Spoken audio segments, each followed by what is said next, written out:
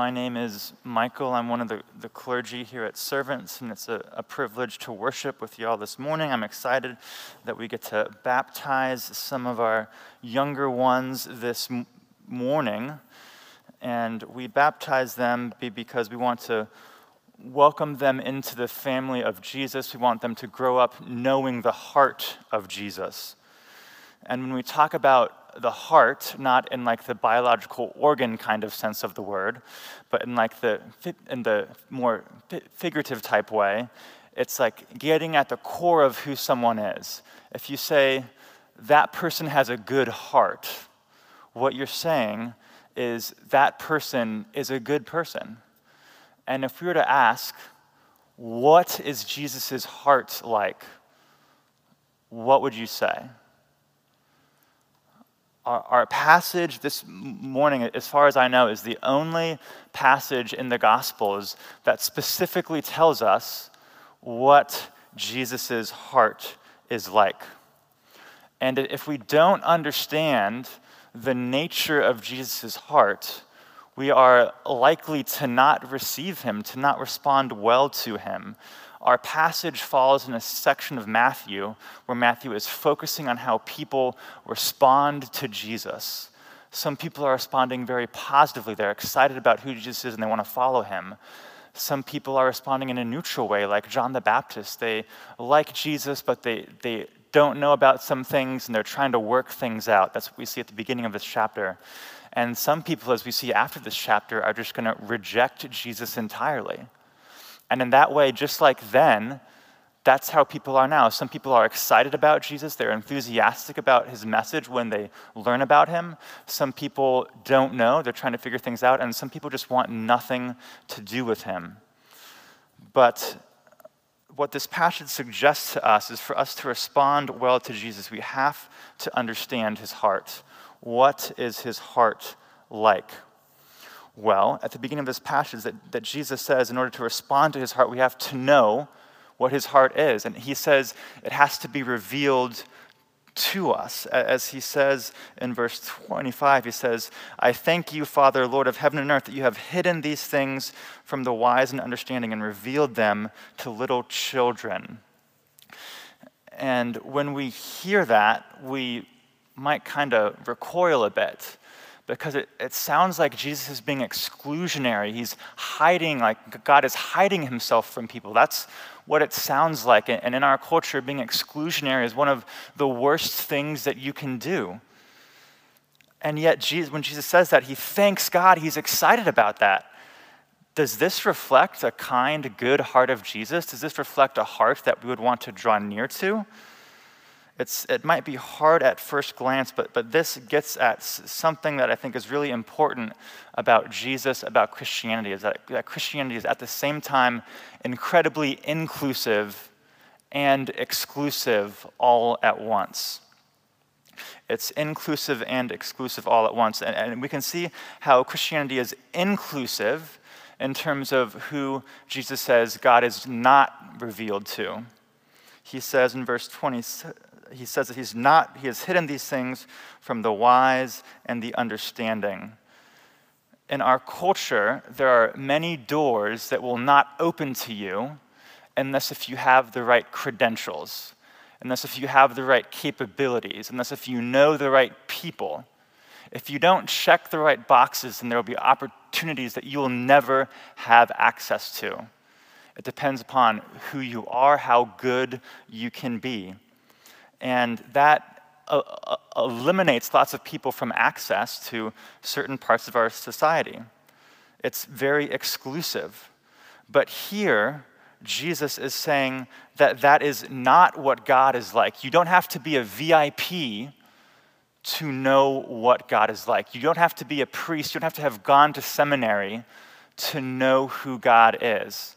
God does not only reveal himself to the people who are put together, to the people who are smart, to the people who look good. And in fact, some people in the early days of Christianity made fun of it for that very reason. That the church was not a group of people who had their lives together. It was a group of people who were more like of ill repute. I mentioned Easter how there is a guy named Celsus who attacked the early church. And in one of his arguments against Christianity, he mocked Christians as because he said that Christians are able to convince only the foolish, the dishonorable, and stupid, only slaves, women, and little children. He said Christianity was not prestigious enough. It's not exclusive enough. But here we see that God does not reveal his loving heart only to those who are lovely. So Christianity is inclusive, but at the same time it's exclusive. Because as we read in verse 27, Jesus says that God will be revealed to only those that the Son chooses to reveal him. And so that kind of sounds bad, but it begs the question, well, who does the Son choose to reveal the Father to? How tall is this wall? How exclusive is this boundary? And we see that in the very next verse. In 28, we see that Jesus calls to him, he calls people to see the Father, all who labor and are heavy laden. And that's a boundary. He's not including those who do not labor. He's not including those who are not heavy laden. But the reality is, this is one of the most inclusive boundaries that you can have in all of humanity, because it's nigh impossible to go through life without feeling burdened in some way. There's a writer named Harry Crews who grew up impoverished in the South, and I have not read a word of anything that he read, of anything that he wrote. But Fleming Rutledge is a priest who wrote a book on the crucifixion, and she quotes something from his memoirs. He talked about how when he was a kid, impoverished in the South, they grew up looking at the people on the covers of magazines, and this was his reflection on that experience. He said, "Nearly everybody I knew had something missing. A finger cut off, a toe split, an ear half chewed away, an eye clouded with blindness from a glancing fence staple. But the people in the catalog had no such hurts. They were not only whole, they were also beautiful." And as he reflected on this, he went on to say, "Under those fancy clothes, there had to be scars. There had to be swellings and boils of one kind or another, because there was no other way to live in the world." He said, even as a young kid, when he looked at these unblemished, unburdened people on the covers of magazines, he knew that can't be real. No one lives like that. We all have burdens, and they're very easy to see when we look at the world around us. Just this past week, I read how in the past 20 years, the two leading causes of death for people between 55 and 64 have gone way down, being heart disease and cancer. Yet, the death rate for people in that age demographic has gone up. What has accounted for that? Deaths of despair, because of opioids and suicide and cirrhosis from drinking. In the past 20 years, this age cohort has been so burdened with things that they just can't cope. This past week, I got to go tubing with some of our youth, and I was moved as I heard some of our young girls just talk about the burden of beauty standards for girls in our culture, and how that's just impossible to live up to, and how that's a weight that they carry. And you don't have to be a psychologist or a psychiatrist to look around and see how mental health, while it's good that we are so aware of the reality of that, we look around and we see so many people are burdened by anxiety and by depression. It's so hard for people to live. Everywhere we look, people are burdened. Even if, like those people on the magazine covers, we try to project that we have everything all together, even if we try to project that we are not burdened. And so this boundary that Jesus makes is actually one of the most inclusive boundaries in all of humanity. But one question for us to consider, is Jesus referring to any kind of burden in particular? Is he talking about the burden of life in general, or is there something more specific?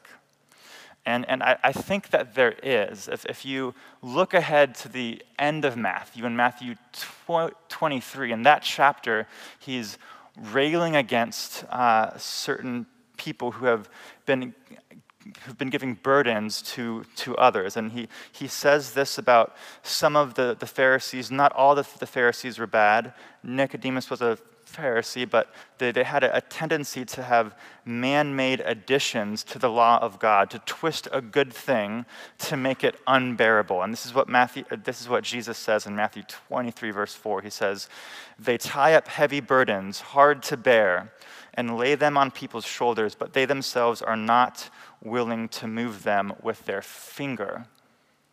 He says these people are adding burdens. They're taking a good thing, they're twisting it such that people can't bear the weight of all these expectations. And we see that in just right after this, in the 14 verses after this section, we see how some of the people who reject Jesus reject him because Jesus is not calling people to live in accordance with those standards. We see how these extra commandments, instead of being a gift of life, have become a burden. And Jesus is in conflict over the Sabbath, which has no longer become a cause for rest, a gift from God, where a people who had formerly been enslaved cannot have to work to justify their existence, can trust that God will provide for them. The Sabbath has stopped being a source of life, but a burden. And he's resisting that. He's saying, this is a burdening people. You don't have to bear that. And for us, we might think, I don't know what that looks like in my life. Like perhaps we don't suffer as much from the weight of man-made rules and expectations that we say are in the name of God, though there are lots of those. Some are wise and some are not life-giving whatsoever. But I'd like to draw our attention to perhaps a different burden, a different way in which in our culture we take things that are good and twist them to make them not a source of goodness, but a source of burden and toil. And I was going to try and go into something at more depth, but I wasn't articulate enough to put a finger on that. So I would encourage you, if you're the reading type, there's a book called You Are Not Your Own by Alan Noble. And I think that's one of the best things that I've read that puts a finger on how and why so many people in our culture today feel burdened. So go and read that if you'd like, but here's just a quick something else instead. There are lots of good things that we think will give us rest that end up consuming us. We think this will be a good thing. We go after it, and it becomes a burden that crushes us. David Foster Wallace was an author. He was an atheist. He was not a believer at all. But he captured this tendency that we have to chase after things and make them into a burden. And he even used the language of worship when he talked about this. And so he talked about the ways in which we burden ourselves with things that we think if we just get that, then we'll have rest, then life will be good, then I can kick my feet up.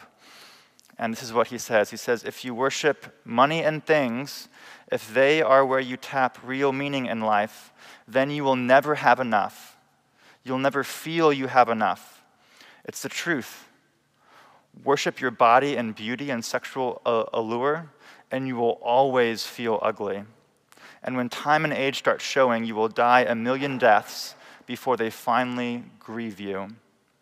Worship power, you will end up feeling weak and afraid, and you will need ever more power over others to numb you to your own fear.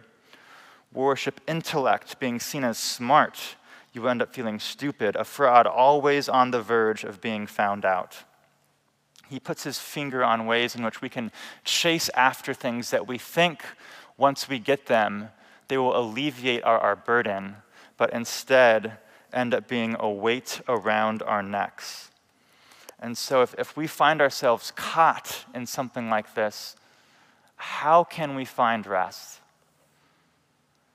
Jesus gives us the invitation, and in the process, he shows us his heart. He says in verse 28, "Come to me." And this is something that would have been kind of radical. He says, "Come to me and I will give you rest." Because in the Old Testament, the source of rest was God.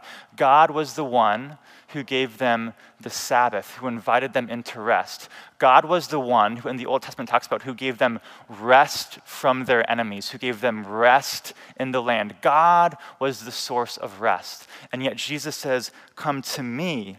I am the source of your rest." And so Jesus offers us a source of rest from the burdens that we try to put upon ourselves. He offers us rest from the things that cannot satisfy our soul. And that was only possible. It's only possible to come to him, to receive this rest, if we believe, as Jesus says, that he is gentle and lowly of heart. It is only possible to come to him and receive this rest if we believe that when we come to him, he will not cast us aside. If we believe, as Psalm 145 says, that the Lord lifts up those who are bowed down, that he hears those who cry and he is near to those who call on them. We'll only want to come to Jesus in our burden and our weariness if we believe, like Romans 8 says, that there is no condemnation for those who are in Christ. But this is hard. At least it's hard for me, because it's hard for us if, one, that hasn't been our experience in the world, or two, that's not our experience of ourselves. And so I tend to be very hard on myself. When I find myself burdened for trying to be good enough in some way, for me, as the things that David Foster Wallace was talking about, for me it's more the thing that I end up chasing to think I'll be okay is if I can look like I'm omnicompetent, if I can look like I have my life together, then I'll be okay. And when I do that, I personally I tend to fall into two traps. On one side, I can beat myself up and wear myself out trying to be good enough. And it's exhausting. Or I can get to a place of just being so exhausted where I'm just like, I can't do this, I've had enough of it, I give up, and I withdraw. I numb myself in some kind of way. I think that the Spelling Bee app and Sudoku are very effective for me. And when I realize how defeating this is, I start to get mad at myself. I'm like, Michael, you're 32, you're still caught in this pendulum of performance. Shouldn't you be better than this by now? What are you doing? It's easy for me, if I were to come to myself, to expect to receive shame and condemnation. And so it's easy to imagine that if I were to go to God like that, God would do the same thing, that Jesus would not be gentle and lowly, but he'd be stern and exacting.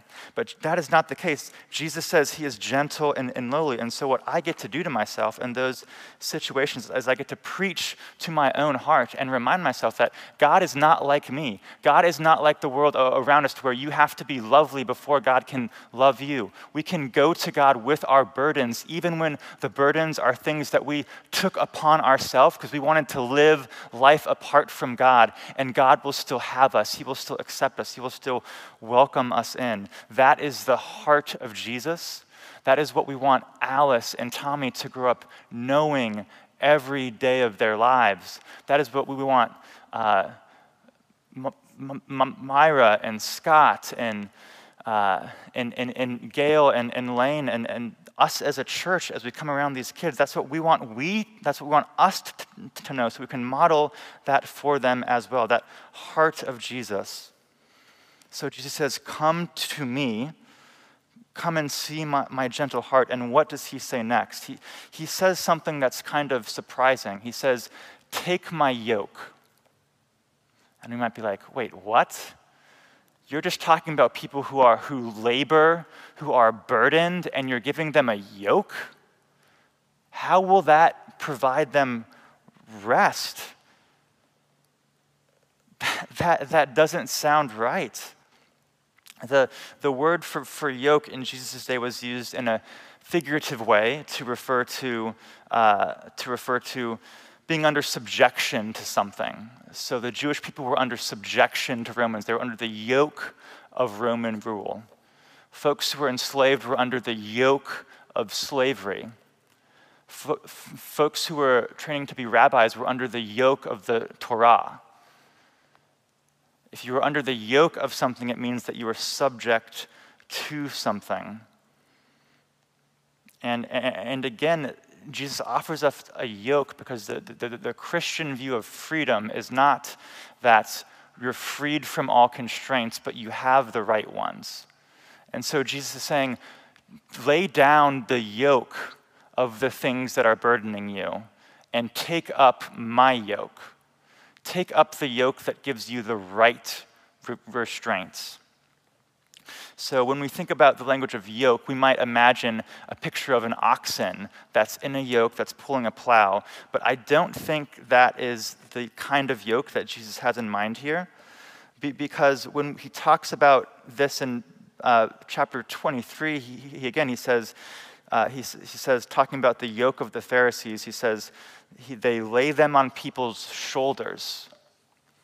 And so you can imagine a yoke not just as the thing that an oxen clips into to pull a plow, but something you might have on your shoulders to help you carry pails of water or something like that.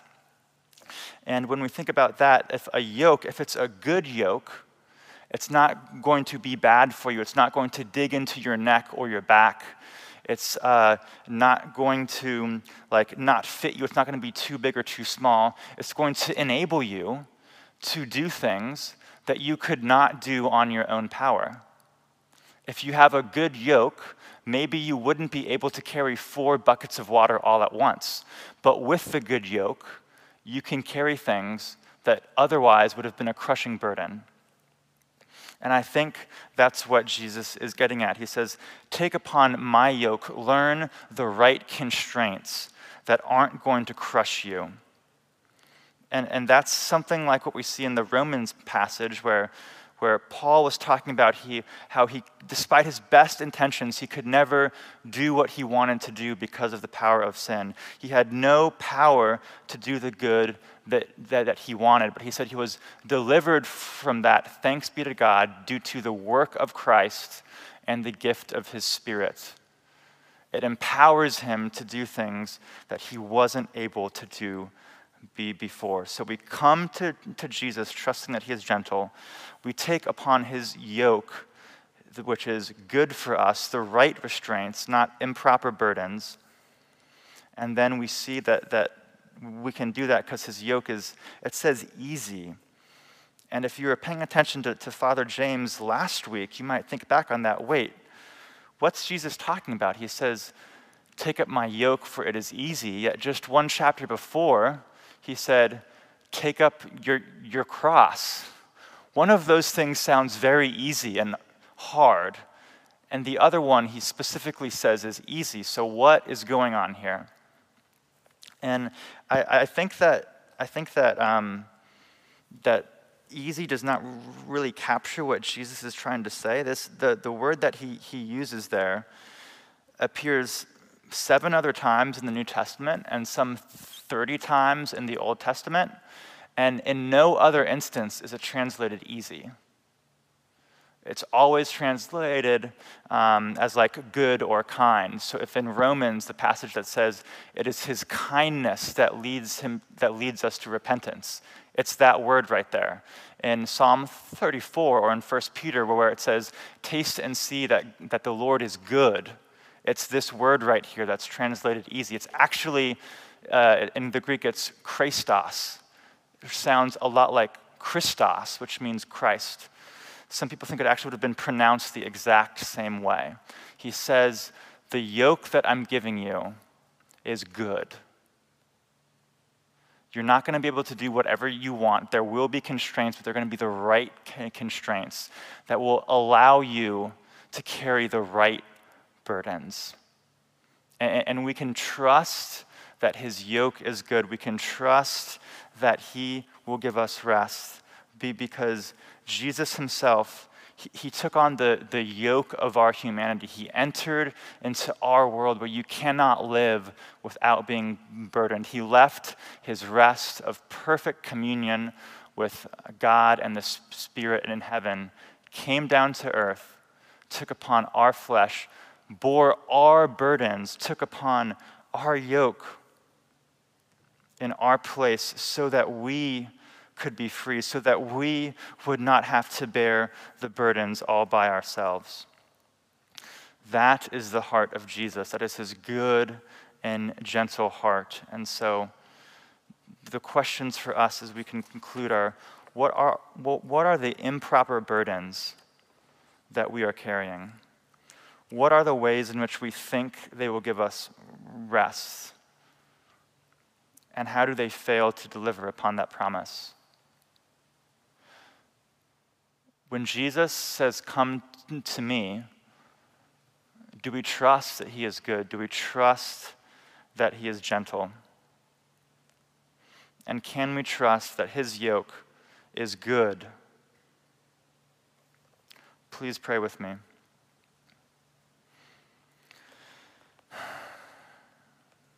Jesus, we thank you that you reveal yourself to those of us who are burdened, who are not like the people on the covers of magazines or cultivated personas on Instagram, who feel the weight of life. And we ask that you would open our eyes to see the gentleness, your humbleness of heart, Lord, that we would long and desire to come to you and receive the rest that comes from taking on your good yoke. Amen.